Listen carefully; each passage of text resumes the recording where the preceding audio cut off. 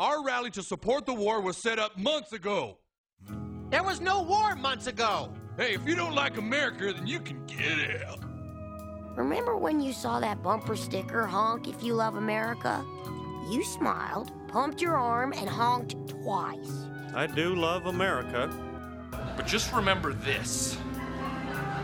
The US of A is the greatest country on the face of the earth, and for that, I will make no apologies.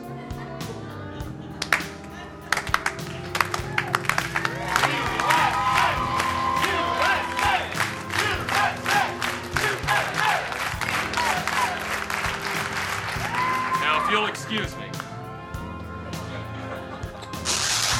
You're listening to the Christian Humanist Podcast, your source for mostly civil discussions about theology, philosophy, literature, and other things that human beings do well. Join us each week for our conversations and visit our website at christianhumanist.org, where you can email us, read our blog, and order merchandise paying homage to the most important Christian thinkers of the past 2 millennia. And now, the hosts of the Christian Humanist Podcast, David Grubbs, Nathan Gilmour, and Michial Farmer.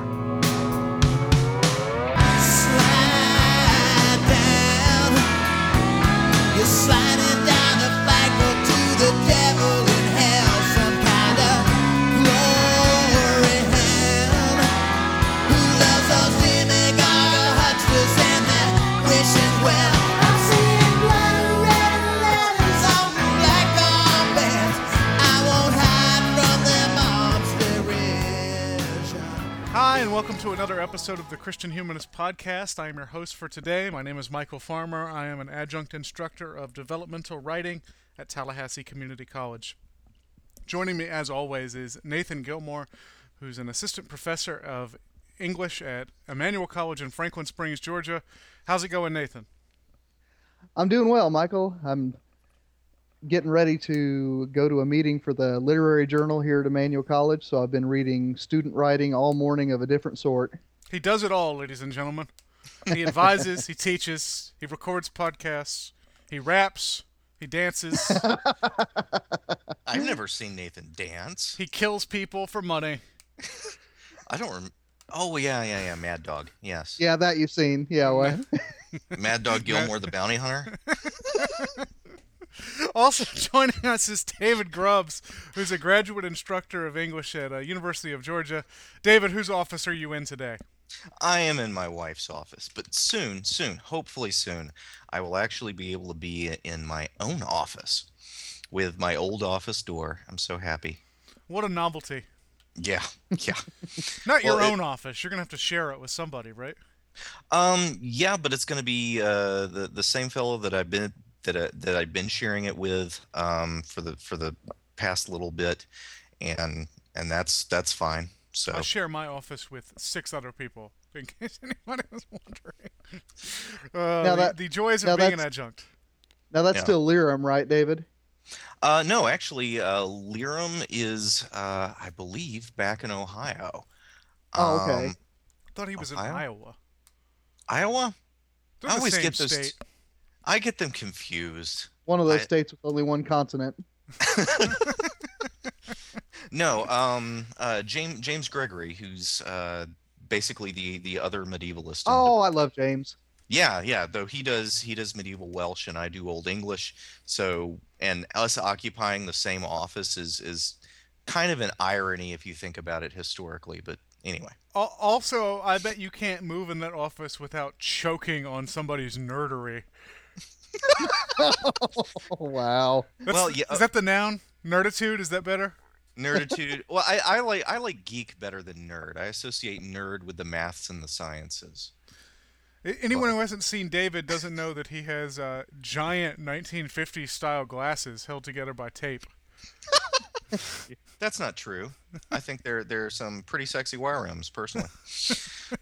All right, well, let's move on to our normal housekeeping. Did we get any listener feedback? Actually, Michael, I got some feedback back in early January that I forgot to mention last week, but it's such a fun story that I really need to put it on the air. I got an email from one Matthew Stevenson. He said that he had actually stumbled upon our podcast on iTunes. Thank you to all of us who have been giving us 5-star ratings. And he heard my name, didn't think anything of it, but then he noticed that I kept mentioning Indiana whenever we recorded. So he started thinking, back in my hometown, there was a Gilmour family. Hmm. And as it turns out, not only had Matthew Stevenson been in the same marching band that I had been in with my little brother Ryan, but he also worked at the same public library I had worked in as a high schooler. So it was one of those fun connections. I had never heard of him actually until he emailed me, but it turns out that we share a great deal in common. And Matthew, keep listening, comment on the blog, and thanks for coming along. That's good. That's good times. Yeah, Christian Humanist Podcast, bringing old friends together. And if That's you right. if you know any of us from high school, you can email us at thechristianhumanist@gmail.com, or you can just keep it to yourself. How about that? Or kindly forget that. All right. Well, we're talking about nationalism today, which is a pretty heavy topic. I think we're all a little bit excited about. But let's start at the most logical place to start, which is near the beginning.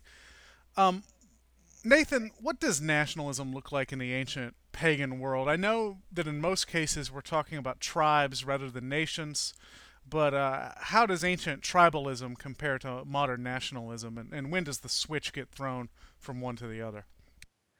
Well, first thing I want to say is that, and this is something that I should have learned much younger, but I only really came to realize in the last few years, that only the Romans ever talked about themselves as having tribes. It is a Latin word. It is a subdivision within the Roman Republic, and that's why they have the office of tribune. It's one of those words that when people who were descended from the Romans intellectually in some way or another encountered other people groups, they would name their subdivisions as tribes. But it's actually a word that is native to Rome rather than anywhere else. So it's one of those things where, I feel a bit stupid admitting this, but I honestly thought for several years about, for instance, American Indians thinking about themselves as having tribes, sub-Saharan African groups as having tribes, so on and so forth. It's really an import word. Anyway, that little bit of trivia aside, in the ancient world, one of the big changes of imagination that happens between then and now is how you imagine geography. And I actually picked this up from William T. Cavanaugh's book, Theopolitical Imagination. But I've also run into it now because I ran down some of his cross references in some works of historical theory. But the idea of a national border is really an invention of the last 500 years or so. In the ancient world, and to a large extent in most of the medieval period, you had cities which were sort of centers of influence. And then the farmers and the peasants in the surrounding area would look to that city for protection, or that manor or that castle or whatever. But then there were distinct areas, or indistinct areas really, called frontiers, which would have been basically no man's land. And this is where outlaws would have lived. This is where, something like the Robin Hood stories probably arose. And it really was in the Tudor period of English history, when the common lands were claimed by the throne, that the shift to a strong, unified national border comes to be the geographic imagination of Europe. Now, as far as, what did they think about, I've talked about what they didn't think about. They did think about themselves as being a part of multiple spheres. So in other words, someone from Athens would have thought of himself as an Athenian, certainly, would have thought of himself probably as a Greek because of linguistic ties. And then in certain cases, like the Stoics, which is a fairly advanced form of philosophy, they probably would have started thinking of themselves as part of an international human race. But, as far as where their loyalties lay, usually the city would trump the larger linguistic body. Now, that's mainly in the Western world. Now, in the ancient East, in Persia and Babylon, places like that, you definitely have empires, but instead of, again, the modern conception of a national border that sort of defines where Egypt would stop and Assyria would begin, Instead of that, you really have a tributary system where if you pay taxes to the imperial capital, then you are part of the empire. And if you don't pay taxes to the imperial empire, no, to the imperial capital, then you're not part of the empire. And in fact, whenever in ancient literature you read about a city rebelling against the imperial capital, whether that be Babylon or Nineveh or Persepolis or whatever, it usually means that when the tax collectors came around, the king of the city said, "We're not going to pay you anymore. Go back to your king and tell him we're no longer paying tribute." David, do you have anything to add to that? Because I mean, my expertise is mainly Middle Eastern and Mediterranean. Is there anything that we know from the ancient north of Europe? Well, we don't know a heck of a whole lot about the ancient north of Europe, honestly. Okay. Whatever accounts of that we've got are medieval accounts or are things that Romans wrote based on Greeks and Romans wrote based half on their own conjecture and then half on whatever they might happen to understand from what they were told. So I can bring that back up again, maybe a little later on when we get into the Middle Ages. But I did want to. But I did want to say one thing about the geography of it. I think Egypt might be a bit of an expansion of the notion, particularly with the fact of the Nile. Okay. And then the Nile creating this I think readier exchange of continuity of identity with the settlements along it.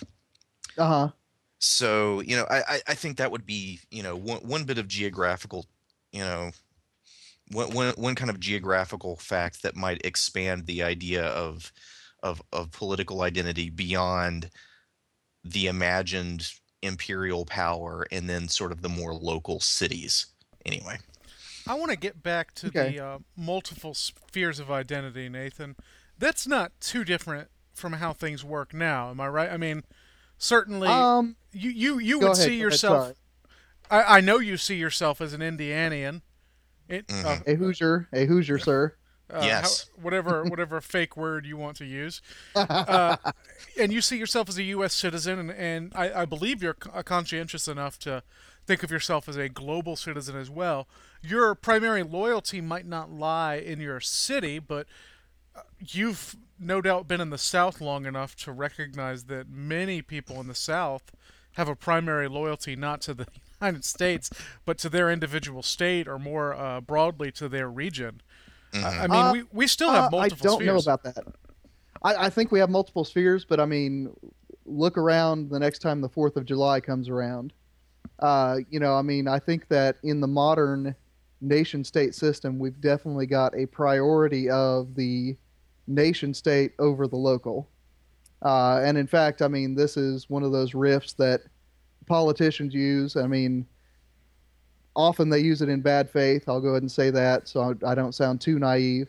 But, when they are trying to emphasize the dire importance of this or that, they'll say, this isn't a left or right issue. This is an American issue. So, I mean, I think that, the difference there is that, in the ancient Near Eastern empires, and David, you're right that, I mean, the Egyptian city-states have that linguistic tie and that political tie that is stronger than, say, the Persian Empire, the Babylonian Empire. But for instance, when Jerusalem was a province of Persia, they thought of themselves as a political unit called Yehud first, and then part of the Persian Empire secondarily. Right. So whereas now, the people would, at least in my experience, especially on the big, Memorial Day, Veterans Day, 4th of July trio of holidays, they definitely think of themselves as Americans first and foremost. I think it's certainly getting more and more that way. I think there are still pockets that resist that notion. But I mean, obviously things have changed in the last 100 years on that. I was reading on Martin Luther King Day that Mm-hmm. Mississippi, for example, didn't ratify Martin Luther King Day for some time, and instead celebrated something called Jackson Lee Day. Celebrating Stonewall Jackson and Robert E. Lee. That Sure. that to me is an example of a place valuing the local over the national. Okay. All right. Or you think of the I don't know, the kind of, I don't want to say lunatic fringe, but the fringes of conservatism where it's really about the situation immediately surrounding you. It's about localism far more than it's about nationalism. I think there are pockets more or less. I don't know how large those pockets are, or how many of them there are, but I think there are pockets that would still far rather identify with the local than with the national. Hmm. Yeah, but I think that may be something we need to get into a bit later on. But I think what we're actually dealing with is not that now we only have an idea of a national, but what order of the priorities Oh, tends to certainly. be Right, right. tends to be And there. then also, I realize that there are the sort of Richard Weaver conservatives out there. I don't think there's that many of us. But then I would also say that in a lot of places, especially in the South, although certainly in the Midwest too, part of localism has transformed within our lifetimes, the three of us, so Hmm. that, it's not that I am a Hoosier and therefore, I am ontologically different from a New Englander, but it's more a sense of I am a Hoosier and therefore I am a real American, unlike those people in California. Oh, that's true. That's definitely true. I tend to agree with the former statement rather than the latter one. Well, yeah. Nobody wants to claim the Hoosiers, folks. No, I mean, I think geography really matters. Uh-huh. I'll claim the Hoosiers. I knew who they were as a child because my parents had actually visited Indiana several times and brought me back a T-shirt. There you So go. Plus, there's that movie. yeah, Oh, But I yeah. never saw it. Gene Hackman and Dennis Hopper. anyway, that, meaning Indiana, is the pagan world. Do things look any different for the ancient Hebrews, David? I mean, obviously, the Hebrews see themselves as chosen by God as a nation Hmm. set apart from the rest of them. But does that attitude actually set them apart? Um, I think it does, and there's a particular strain of nation theory. Um, the people who are theorizing what a nation is and how they function and all that kind of thing. There's a few different strains of it, and there is one strain who sees the ancient Hebrews as particularly important. A fellow by the name of Adrian Hastings wrote a book called The Construction of Nationhood, in which he takes the ancient Jews as the model of a nation. That what we have in what we see in ancient Israel is this people group who has a conception of themselves translocally as, we are the people of Israel, but also with an idea of a connection between themselves as an ethne, as a gens, as a people of descent, a link between them and a specific geographical region with a specific center, Jerusalem, and focused also on the worship of this one God who has given them, who has made a covenant with them and has the stipulations of that covenant laid out. And Right. so, but particularly the idea of this, sort of an origin of descent, DESCENT, not ISSENT, an Right. origin, yeah, an origin of descent, but also of the link to this homeland, um, is seen as a template that later on, and he would say in the Middle Ages, ancient Israel is seen as a template for uh, for nations, and Hastings says in the Middle Ages is when this kind of look back at Israel through the lens of Christianity, kind of incorporates those ideas of an elect people in a homeland of promise, pursuing a national destiny. That those ideas get picked up, and of course by the American Puritans as well in a major way. right? Well, Right. and the phrase that gets repeated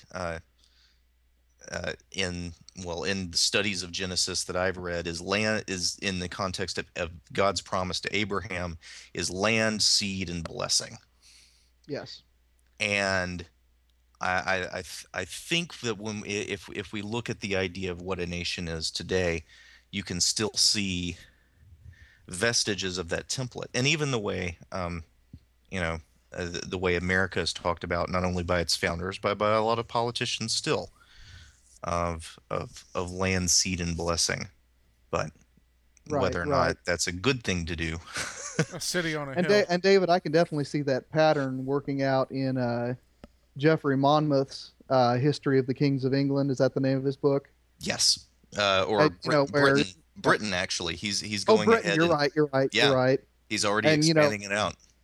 Right, where he starts out the narrative with Brutus, the grandson of Aeneas, coming to this island, and he finds that it's a rich and fertile land, but it's occupied by giants. Does this sound familiar, anyone?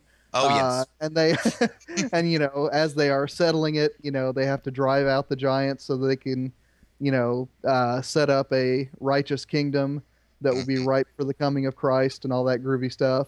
Yeah. Yeah. I mean, I definitely see that pattern working out in that medieval historiography.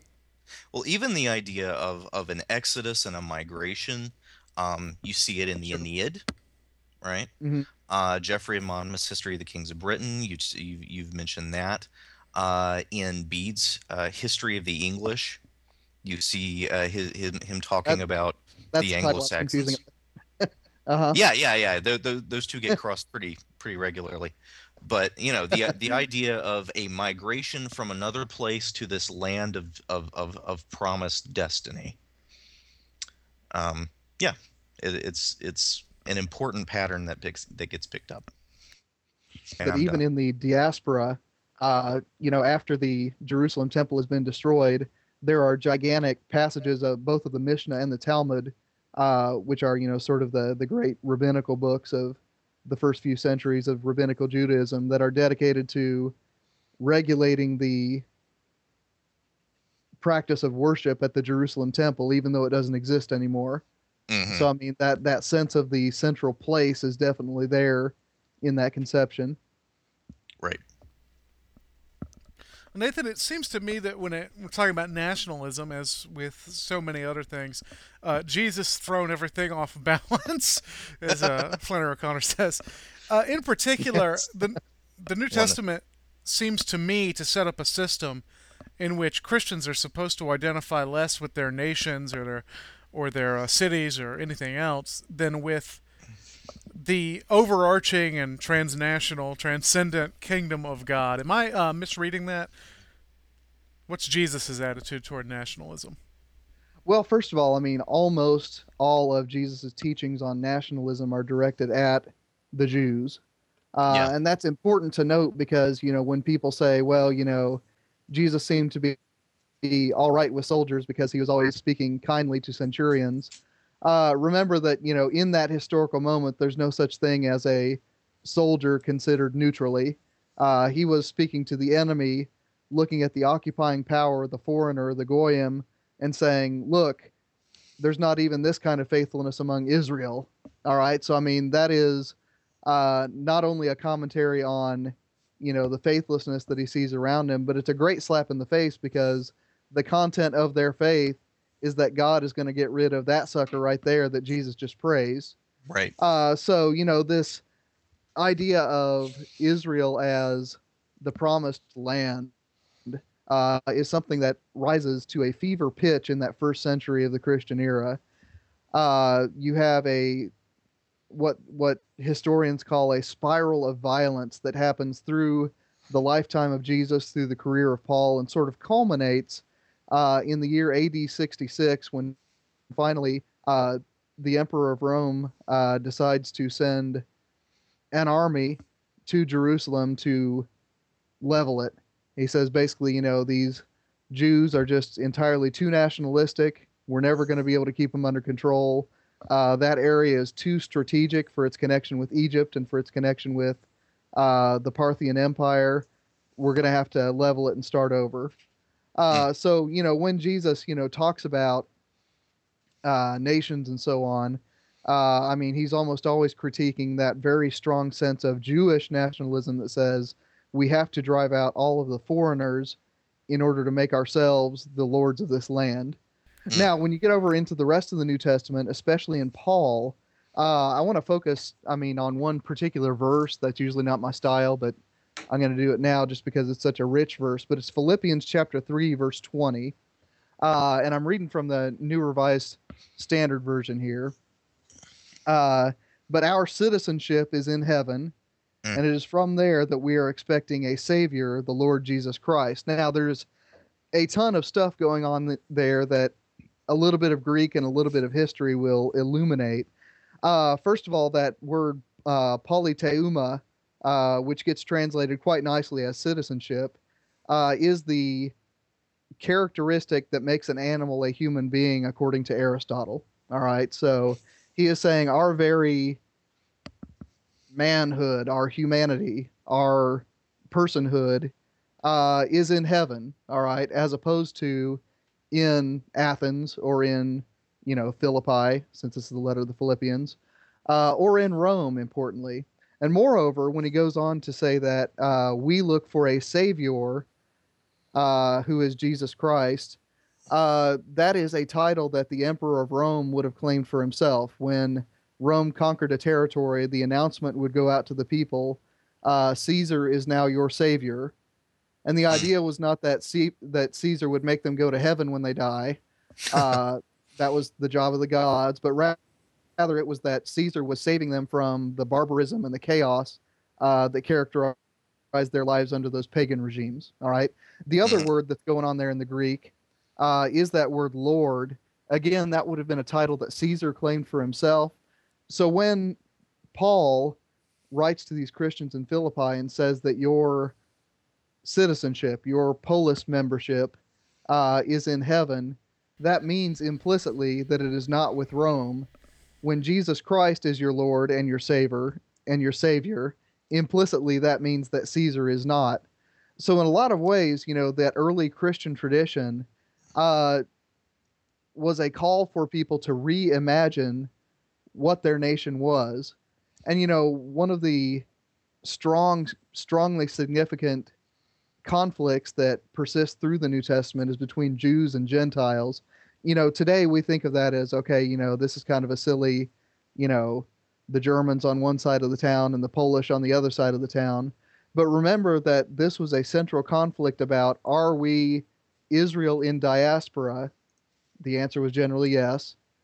The question that naturally followed from that is, who is included in that Israel in diaspora?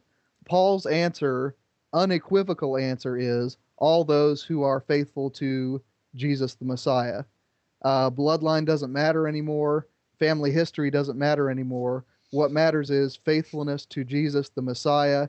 Everything else is, as Paul says, skubalon. And if you've never seen that word, go ask a first-year Greek student. He'll tell you exactly what it is. It is translated too mildly in the New Testament, typically. It's a word that you'd get in trouble at a manual for saying in class, I suspect. Yes. Well, it's times like this that I'm really glad we have a medievalist on staff, because I have no idea what happens with nationalism in the Middle Ages, and I suspect many or most of our listeners don't either.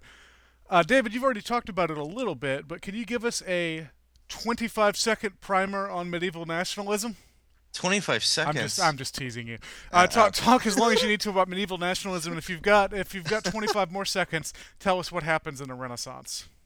Oh, okay. Well, that's not a big question. I may pass the buck when I get to the Renaissance, but I can get it through the Middle Ages at least. The Dark Ages. I'm gonna start off with. I'm actually gonna. Yeah, the Dark Ages. I'm gonna start off with where Nathan left off, and the the Christian sense that they were a nation, and this does carry through the patristics. Probably, I think the best example of that, is Augustine's City of God, where he's basically laying out there are two kinds of people in the world: the citizens of the city of heaven and the citizens of the city of earth. Them that do and them that don't. Yeah, and I guess I don't get the reference. But in early Christian apologetics, very often it was framed in these kinds of your religion is also your nation terms. Eusebius of Caesarea would talk about Christians as a nation with a history and a lineage, as opposed to both Greeks and also to Jews, interestingly enough. So that was a manner of speaking that was common, and we see it in Bede, the Old English writer, in his Ecclesiastical History. He tells the story of the first martyr of the British Isles who converts and then is brought before a judge and is asked, "What is your family and your race?" And his answer is, "I'm a Christian, and I worship the God who made the heavens and the earth, and you worship devils." So, the judge. Those were the days, weren't they? Not exactly the patron saint of the emergence. No. He was the patron saint of. I'm going to answer the question you should have asked. It's true. Anyway, this is a view that was in Christendom that was getting passed on. It was perpetuated by especially the apologetic tradition, which was also at the forefront of evangelism, because as the church is having to deal with unconverted people or newly converted people, they're having to explain why this new allegiance is different and better than the old one. But in terms of medieval nations, we're going to have to leave the Christian and go to the pre-Christian, and that ancient Northern Europe that you were alluding to earlier, Michael. We don't know a heck of a lot about it, but there are some kind of outlines of things that some historians believe can be assembled into something like a story. We're not nearly scholars aren't nearly as excited about that kind of history writing as they were pre-World War II, but it's still something they try to do. A fellow by the name of Herwig Wolfram, a German, unsurprisingly, wrote a history of the Goths in which he lays out this theory of what he calls ethnogenesis, which is basically how does a group that didn't see itself before as a people group, how did they get that sense of people group? And unsurprisingly enough, he says, well, they trace this sense of common ethnicity to a legend of common descent, often a story of a migration from one place to another place, and a relationship with a new god or a new relationship with a previous god. But at the core of this identity is this regal dynasty, this kings or chiefs who are seen as the lineage bearers. So if you look at the Goths, when Wolfram looks at the Goths, he says that what defines a Goth is actually that they're following the king of the Goths, who's the big Goth. And your allegiance to him includes you in his family and in the story of his family, which is the wider nation. And that idea lies behind some of the notions of nationhood that the Angles, Saxons, and Jutes showed up in Britain. What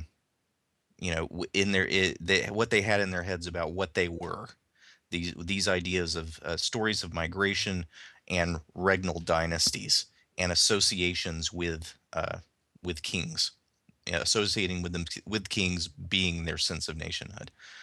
A fellow by the name of Patrick Wormald says that Bede changed all that, and he did it with a pun. So the Anglo-Saxons and Jutes arrive in England, and then the Pope hears about them, Gregory the Great, and when he discovers, the story is told, when he discovers these slave boys taken from England, and he asks, well, where are they from? And he's told, well, they're Angles. And he says, well, are they called Angles? For they shall praise their Creator with the angels in heaven. So, in that moment, Wormald says, Gregory changed the disparate tribes of Anglo-Saxons and Geats into this one people group called the Angles, the English. And anyway, his theory is that this kind of spiritual unity in the eyes of the Christian God is what first put the notion of a unified Englishness into the English imagination. Now later on, it was turned to political uses, but Wormald argues that it started with Bede and Gregory's pun. Oh, let's see, where do we go from there? I've talked about people in the Middle Ages using Old English or Old Testament polity as kind of a model. We also see, particularly in the Plantagenet line, as they have the Plantagenet kings of England, as they continue to try to exert their claims on French territory, you see this gradual hardening of an English identity in opposition to a French identity, which kind of culminates when Henry V starts using English exclusively as the official language of the government in his speeches, in his personal correspondence, and especially in the Chancery records. So that's another thing that makes this national identity in the Middle Ages too, is the sense of opposition to another people. And very often that ends up getting fixed on language. So, yeah. From there to the Renaissance, you have anything to say about that, Nathan? In fact, I do. You know, what the Plantagenets start, the Tudors certainly pick up and run with it. You know, there's a strong sense, especially in the wake of Protestant Catholic struggles, that in the reign of Elizabeth, one of her grand intellectual and political projects is to inculcate a sense that under her, the monarch of England, that there is, in fact, a unified English identity that transcends Protestant and Catholic.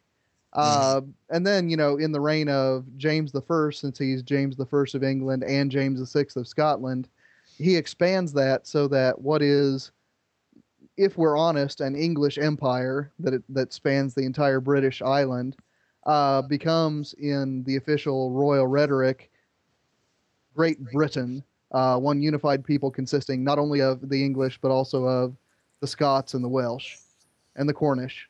All right. And, you know, on the continent, you know, similar things are happening with the rise of the great kings of France. Obviously, that culminates not in the Renaissance, but in the, you know, in the age of Louis XIV. It doesn't last long, of course, and we'll get to that in later questions. But there is this sense that, you know, with the decline of the internationalist imagination of the church, there is a corresponding rise of the nationalist imagination of the kings and the queens, so that, you know, as one, you know, becomes less, the other becomes greater. You say that a decline of the internationalist notion of the church. I know Henry VIII kind of set up, you know, he's got the Church of England, and then you see these various other national churches spring up. Mm-hmm. But I don't know that that idea of a national church was necessarily a motivating force of Protestantism, would you say? Not necessarily. I have more in mind figures like Cardinal Richelieu of Paris, who, okay, I mean, not only took political authority very, very seriously and invested it in Paris, but also, I mean, made moves theologically that, you know, to a great extent set himself up as a peer of Rome rather than a subject of Rome.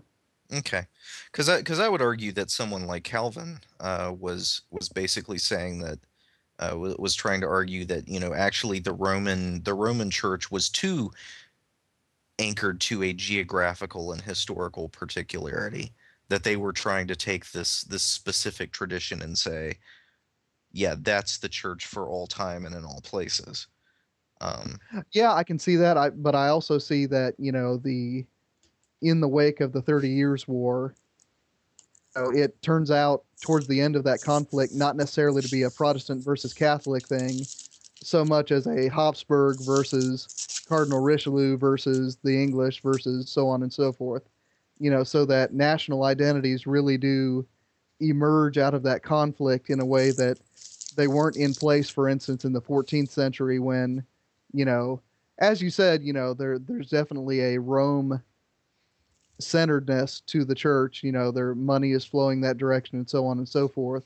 But there's also a sense that, you know, the kings of England and France and, you know, the princes of the Holy Roman Empire were in some senses subject to the authority of the church in a way that they're not after the 30 Years' War. Okay, I can see that. Well, we have at last entered the modern world. Nathan, I've heard you say that nationalism was the most important force in the 20th century.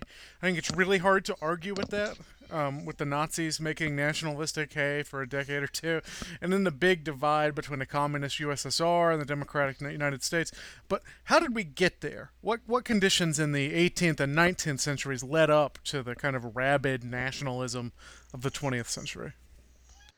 All right. Well, you know, like I said, I mean, I think that it gets its roots to a large extent. Obviously, this isn't the exclusive cause, but the 30 Years' War gets narrated, for better or for worse. You know, William T. Cavanaugh in the book that I mentioned earlier, Theopolitical Imagination, makes a fairly compelling cause that it was a bad development in a lot of ways, but they start to imagine the church and the churches, the Calvinists and the Lutherans and the Anglicans and the Catholics, as sort of irrational warring forces.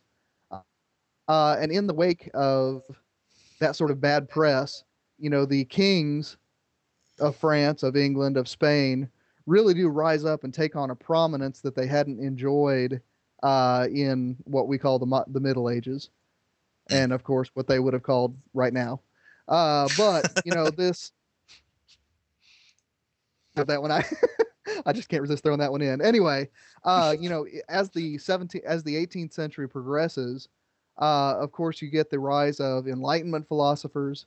You get the rise of ideas that the people in a bounded location, something that you can draw on a map, should themselves constitute a political unit. And you have variations on that. You know, you have the sort of Hobbesian and to a great extent the Kantian ideas that, you know, a strong absolute ruler should be controlling those political units. And then, of course, you get the Lockean idea that it should be somehow a more Republican situation where the people determine their own governance. But at any rate, the basic agreement that you get is that the people in a place should be considered as a political unit. And the people born there, which of course is the Latin root word of nation, are themselves understandable as bound together in important philosophical ways. Now, as the 19th century progresses, you know, you get the great wars of nationalism. You have the rise of Napoleon, and the sense of sort of Frenchness really rises. In the wake of that, you get the rise of Prussia, and, you know, the strong sense of German identity. You have Italy unifying, threatening to go communist, but then, you know, even when the communism goes away, you know, they still retain this sense that really wasn't there again in the Middle Ages, that what, you know, Venice and Florence and Naples and Rome all have in common is more important than what keeps them apart. All right. And so, you know, when you get on into the sort of imperial age, when the more powerful European nations start expanding into South American and Sub-Saharan African, and Saharan African and Asian territories, what you get is this growing sense, certainly spurred on by the development of modern anthropology, modern history, things like that, that a person's identity was first and foremost tied to that place of birth. Now, when you get into, what you mentioned earlier, Michael, the 20th century is a strange mix of nationalism on one hand and ideology on the other. And I mean, it's obviously very, very hard to sort out. Go ahead. And part of that is that the two superpowers after World War II both considered themselves nations built primarily on an idea. Mm-hmm. Right. Although the Russians, that was more a function of those at the top than the people themselves. They still thought of themselves as Russians before. Well, and Russia has always had a very strong national identity. Oh, sure. But, for instance, at towards the end of the Cold War, the so-called Cold War, I should say, those who live in Vietnam, Korea, and Afghanistan would call it differently, I think. When you've got, Vietnam, which is allegedly an ideologically driven political unit, expels the United States, which is allegedly an ideologically driven political unit, the very next thing they do is they wage a brutal and bloody war against the Chinese, who are supposed to be their ideological allies. So, I mean, it's definitely, the 20th century. I'm no 20th century historian. I don't think that's any surprise to anyone who listens. But I mean, what I always have to caution myself against is leaning too hard in the direction of nationalism or in the direction of ideology when I'm trying to make sense of it. David, I'm rambling now, so I mean, what would you have to add to that? As explanatory principles, you mean? Yeah. I don't have a whole lot to add to it. I think the best thing to do is to say, as I believe has been said in the discussion so far, that nationalism is a factor. It's a powerful factor, but political ideology is also a powerful factor. There are lots of other ones, and so just kind of saying, hey, you know what the big evil demon of the 20th century was? It was patriotism. Well, that's too easy. Well, and it's also too easy to combine patriotism and nationalism. At the very least, that those two things are on a spectrum, and they may be totally different. Mm-hmm. C.S. And Lewis also certainly thinks they're different. Right, and there are also times when patriotism or nationalism becomes ideology, as in the case of National Socialism. Which is my point about the 20th century is the reason nationalism is so important is that it had gotten so bound up in ideology and also in these long-held myths about the country. I mean, less long for the Soviet Union, although it fed off of former Russian nationalism.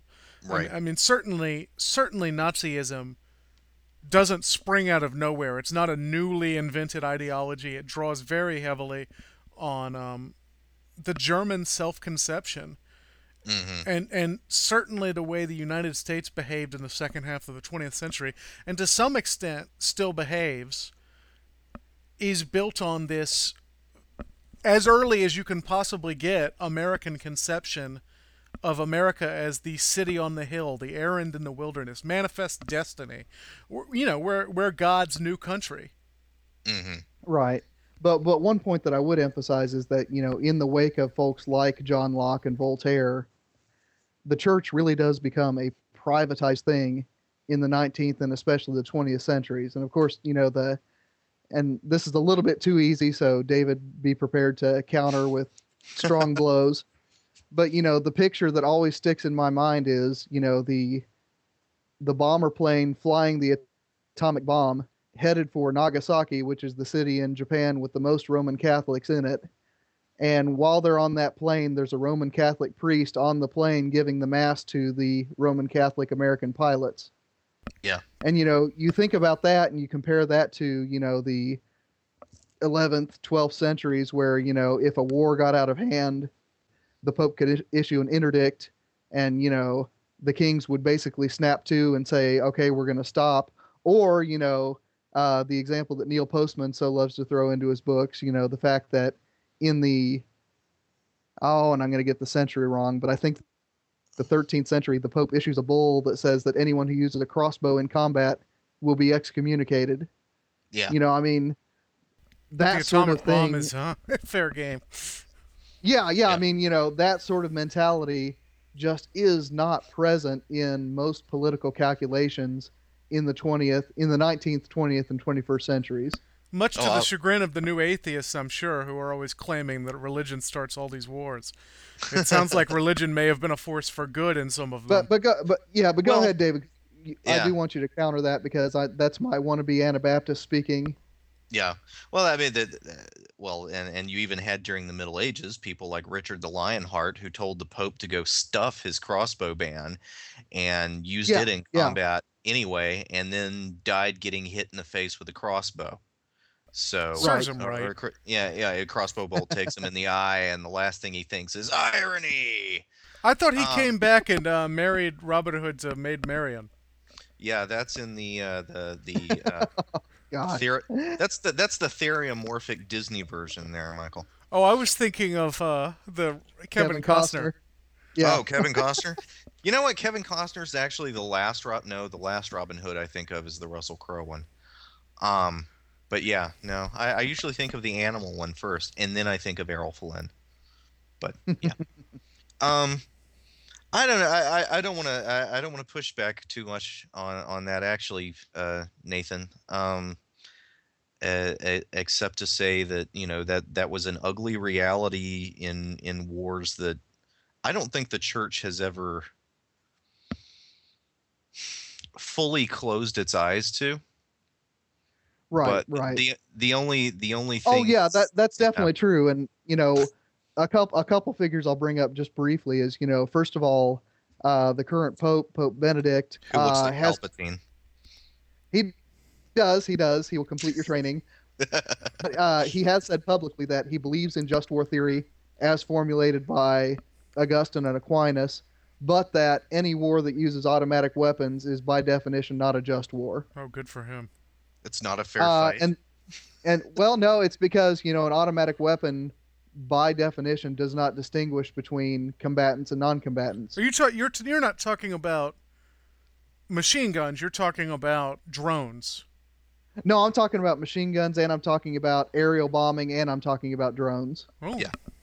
Yeah. All right. He's talking about all the of other figure, and I've talked about him already. I think this episode is Richard Weaver, who's an American Catholic conservative, did most of his writing in the 1950s. He said that the liberal pacifists are completely naive to think that war is anything but inevitable among humankind, and we ought to celebrate it, and we ought to have wars, and we shouldn't look down on people who have wars.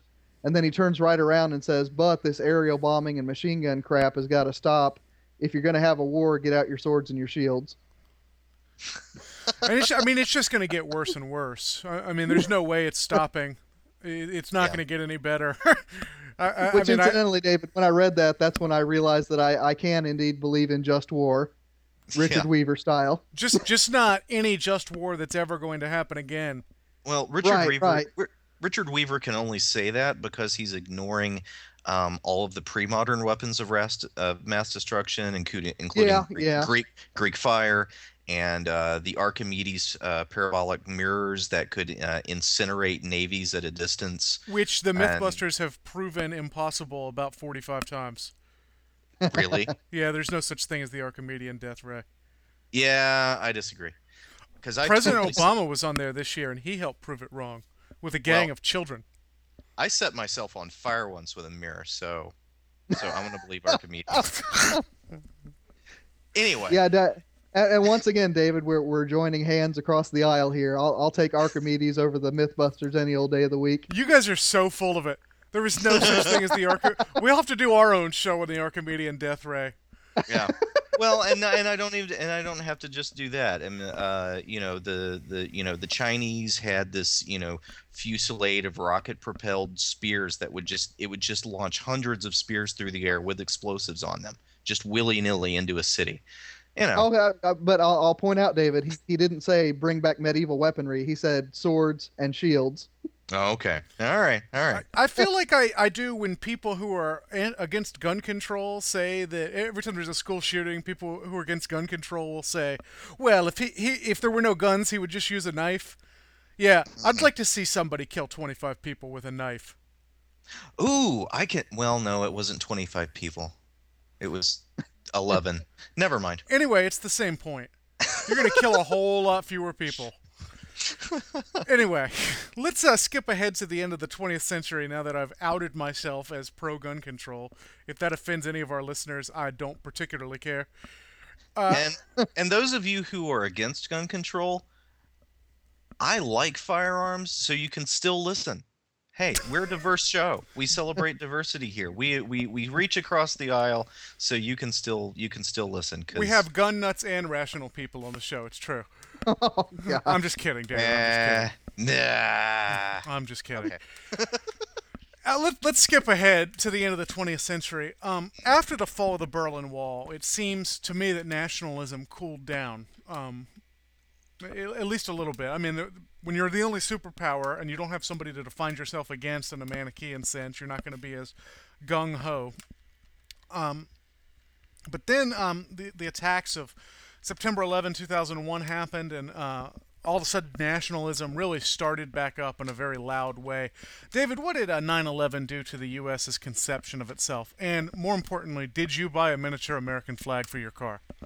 No, I didn't buy a flag because I would consider that a violation of the U.S. Code regarding flags, which says that flags shouldn't be fastened, displayed, used, or stored in such a manner as to permit it to be easily torn, soiled, or damaged in any way.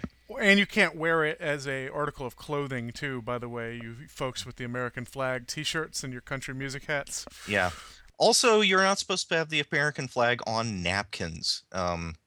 Apparently, the U.S. law does not ban the burning of flags, but it does ban wiping your dirty face with it. What about toilet paper? Is that free expression? No, it's not free expression. Just burning. Anyway, enough about flag stuff. I wanted to. Let's talk about flag staff. Yeah. I wanted to be a Boy Scout when I was a kid, so I basically learned the things that Boy Scouts were supposed to do, but never actually became one. So, I knew the flag code stuff. You anyway, were the Ronin of the Boy Scouts?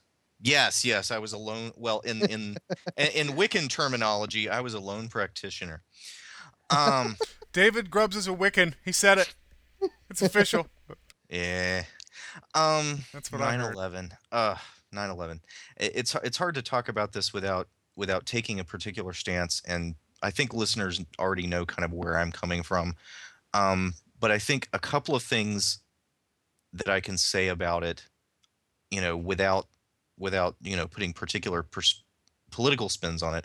One, it showed us how vulnerable the United States is in its infrastructure, in its finances, in its government and national defense and all those kinds of things.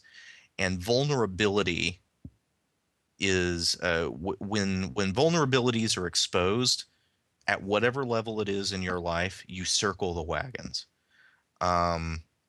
It's like when you start getting the symptoms for a cold, you go and you buy cold medicine and you stock up on your Kleenex and so forth and so on. When bad stuff starts happening to your family, families circle the wagons, and cousins who haven't talked in years, they start talking because grandma's not doing well, and so forth and so on. And I think 9/11 did that. But I think bringing up the Cold War, I think, was useful, Michael, because I think during the Cold War, Americans generally had the notion that people in Russia really wished they could be Americans, but their mean government prevented it. There was this idea that America is the place where there is freedom, and in those other places, they're ruled by tyrants, but the people would like freedom, American-style freedom. Right, which is why the Berlin Wall was such a central symbol of it. That was the dialogue around the first Iraq War as well. Right. You hear about the soldiers putting their guns down and surrendering immediately. Right.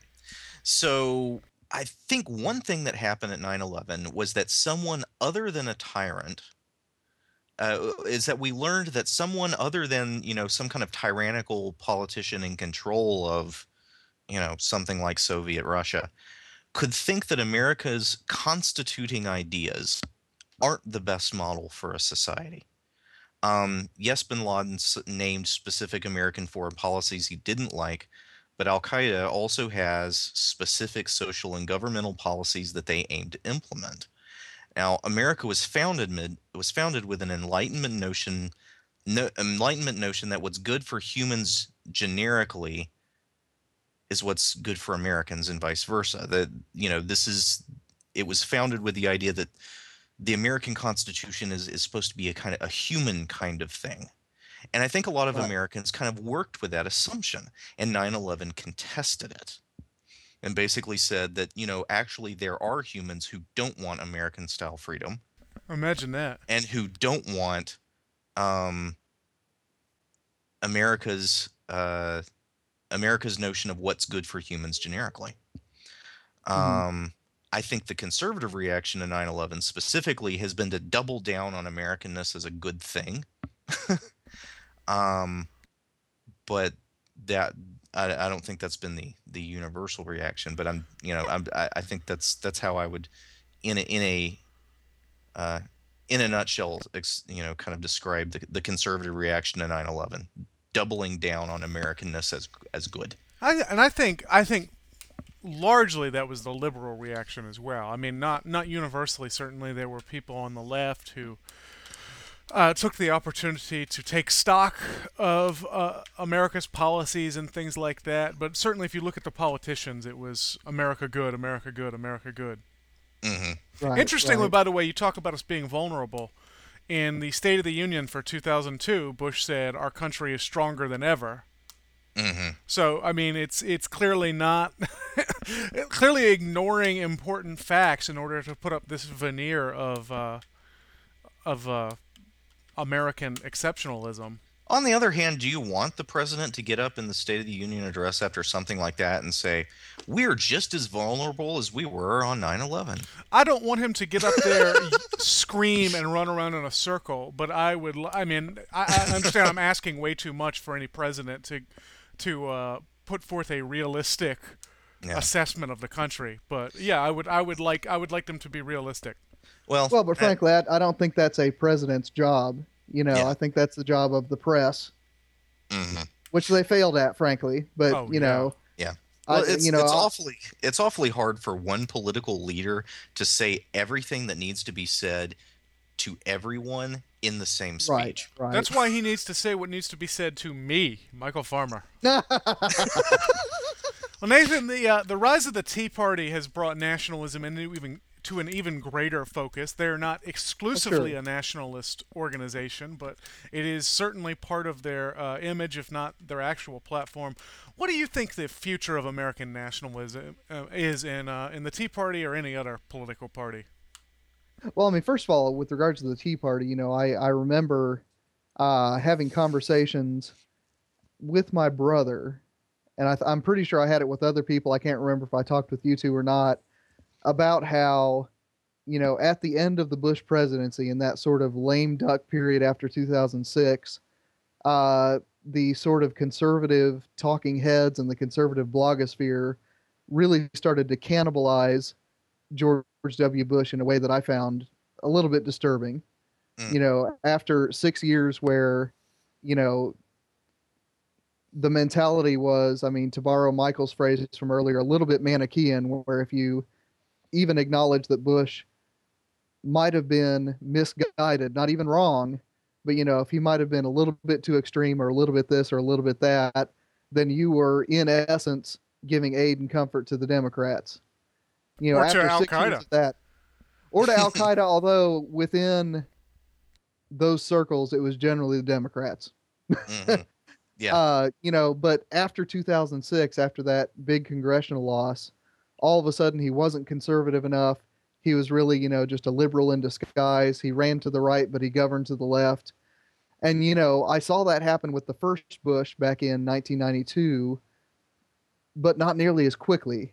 I didn't think anyway. It might just been I wasn't as aware back then. So, I mean, when that spirit, sort of transformed itself over those years between 2006 and 2009 into a, whether you want to call it a grassroots or an astroturf organization, either way you paint it, I mean, it is a different sort of political phenomenon from the AM radio-led Republican Party of the 80s and 90s, and really of the Bush years too. I mean, it's something that is really sort of self-perpetuating from the internet. You have figureheads like Ron Paul and Sarah Palin, but there is no clear leader the way that, for instance, a Rush Limbaugh or someone like that was the voice of the Republican Party during the Clinton years. Yeah, they are just figureheads. Yeah, yeah. And, one of the things about, that sort of right-wing nationalism is that it has become, really more genuinely populist. Now, as far as, is there a leftist nationalism?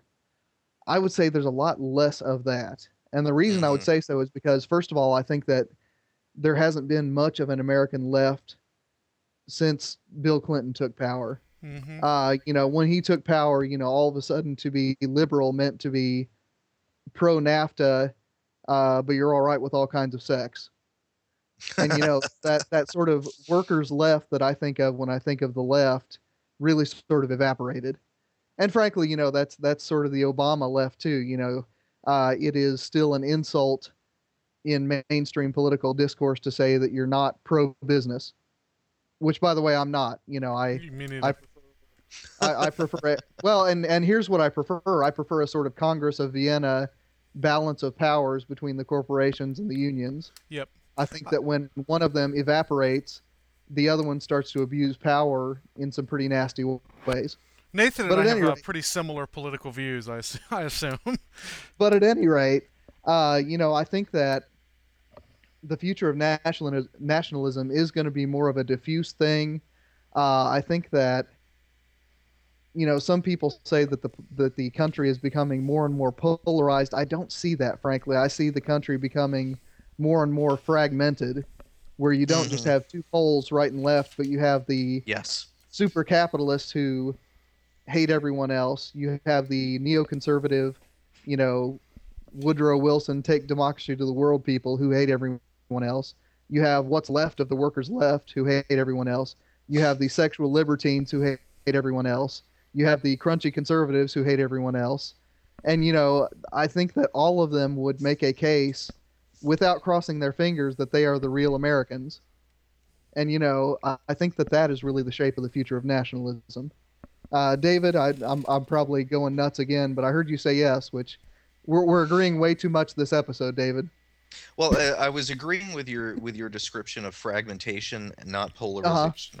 I don't think it's useful at all to talk about to talk about the current American political scene as being bipolar. And honestly, not to resurrect too many. Let's just say that automatically both parties are too quick to jump on specific events and say, and this is typical of that other side. Right. But there are too many different sides. Right. There's not just two sides. And I'll raise you one, David, and say that just about every one of those fragments I just named has at some point said both of the big parties are basically the same because they're not us. Yes. Yeah. Well, go ahead, man. I'm sorry.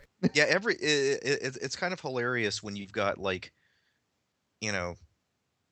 3 or 4 dozen little Manichaean groups who polarize the world between themselves and everyone else. So yeah, maybe it's polarized in that sense, but it's a whole lot of multipolar.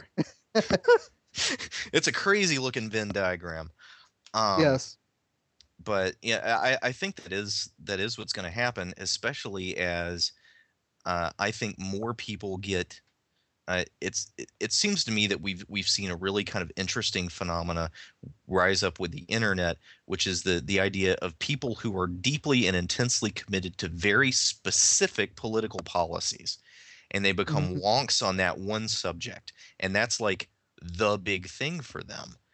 And um, maybe it's just because I've always maybe it's just because like in recent years I paid more attention, but I don't think before the internet these kinds of subcultures fixated on well, like the fair tax people, Right. who for them the only question that's important is that one. Or I Right. mean, the classic example is the abortion people. Right. I Yeah. mean, the Republicans could say, we are going to kill every man, woman, and child in America, but we're not Except going to the let you. unborn ones. Yeah, and there are people who would vote for them. Mm-hmm. And I mean, I'm anti-abortion, but I recognize, number one, the Republicans ain't going to do nothing about it ever because it wins them votes. And number two, there are other issues. That is an important issue, and I would love to see abortion outlawed, but it's not the only issue, and the Republicans, I don't think, are really all that interested in doing anything about it. Well, not all of them anyway. Not enough of them to actually get it done. Yeah. But that's what happens when you have representative government. You don't have one person who decides what gets done. Well, we're running out of time here, so let's do the takeaway, and let's do it fairly quickly if we can. We've talked about the history of nationalism, and I think all three of us can agree that it's not really about to disappear. But how should we respond to nationalism as Christians? What are the dangers of it in the 21st century?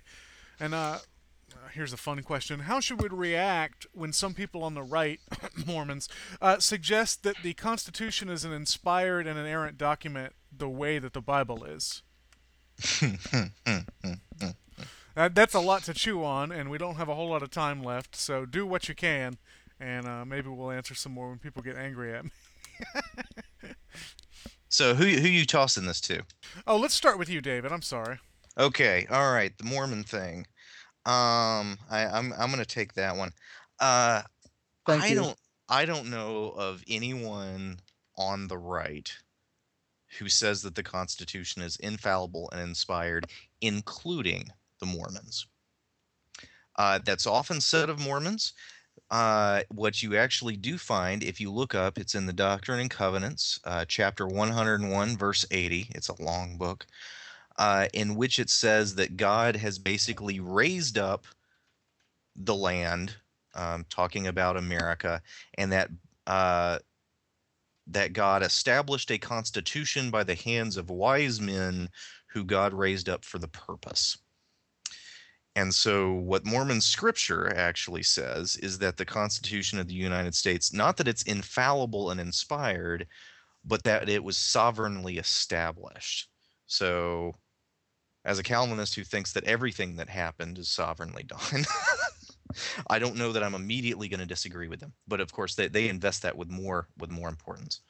But I would, but with a more particular election than perhaps you would. no. Well, yes, with a more particular kind. Right. With a more Israel flavored election than you would. Yes.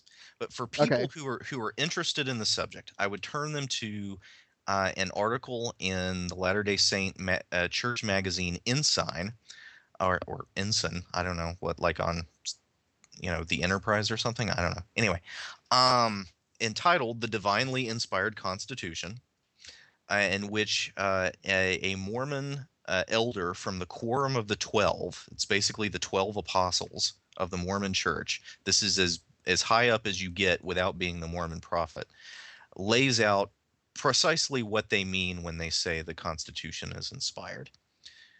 And what they mean is that the notion of a separation and division of powers, a written Bill of Rights, and the idea of popular sovereignty are ideas from God that are enshrined in the American Constitution, but that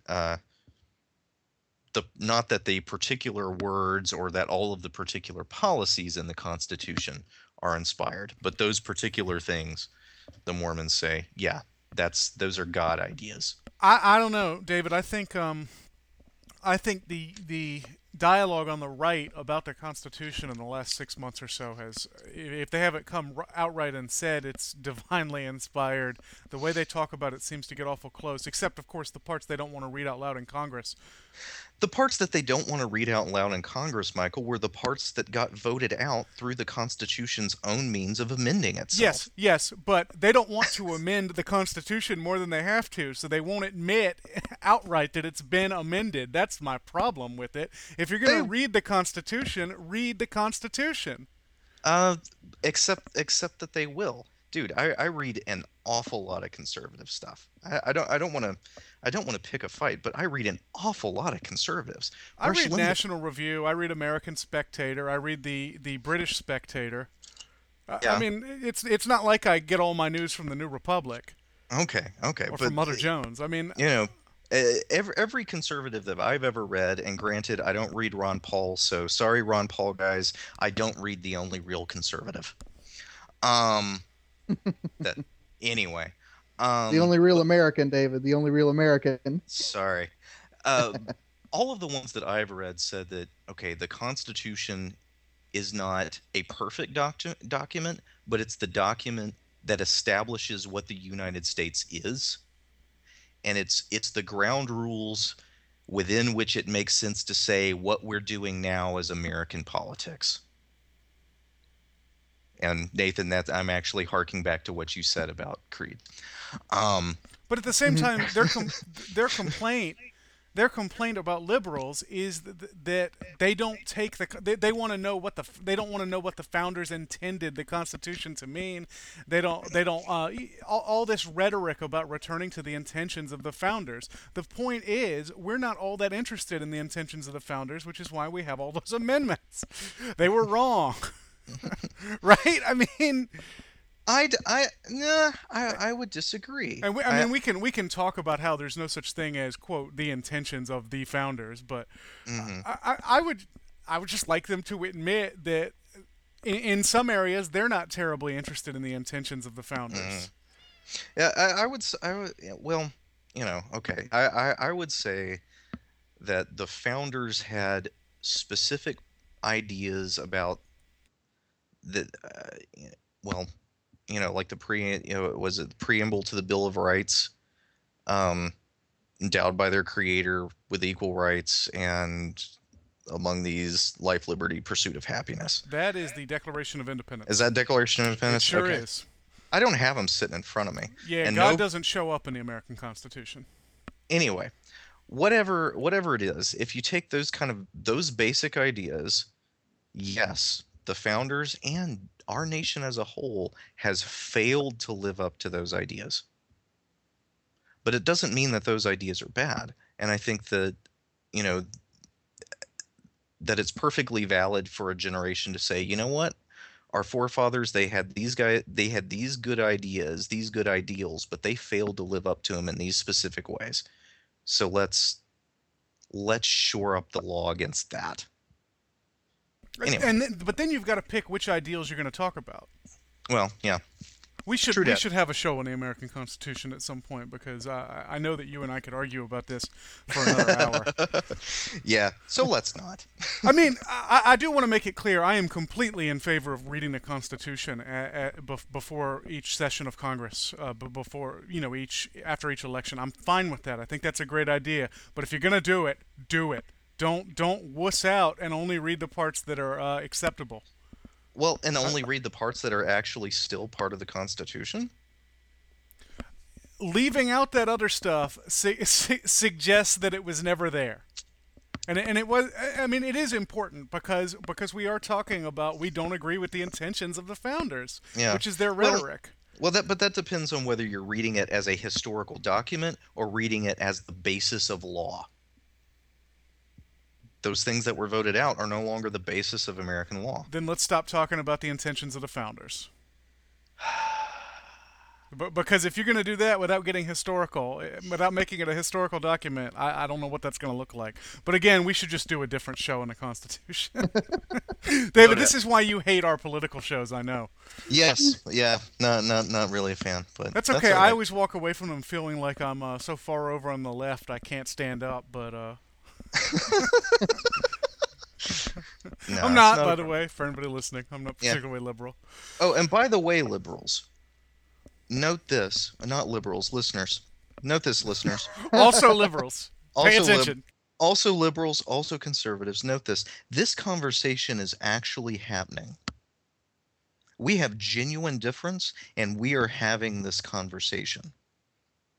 The American political conversation should not simply consist of people having speeches past each other. So I'm going to leave it there. Anyway. All right. Well, now we each have 15 seconds to say how we should respond to nationalism. David? Just that, it's all well and good to be patriotic, but keep your head on. Okay. Nathan? I would say that we Christians should be the most ardent nationalists among the human race. Hooray. We should be willing to die for our nation, and we should tell everyone about the greatness of our nation. And we ought to remember our nation is a heavenly one. Yep. Michael. Except, of course, Nathan is talking about our citizenship in the Christian world, not in the political world. Yeah, I saw that. Those with ears, let them hear. Yeah, I saw where that was going. I will say quickly that I think something C.S. Lewis says in The Four Loves is important. He says you should love your location, your home. You should love it unequivocally. You should love it even when it does bad things. You should not pretend it doesn't do bad things. And then you should recognize that everybody else loves their home in the exact same way.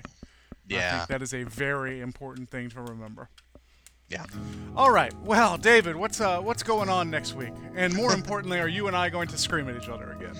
I don't think so. I mean, you may want to scream at me, but actually, I'm going to give you a chance to talk about Flannery O'Connor.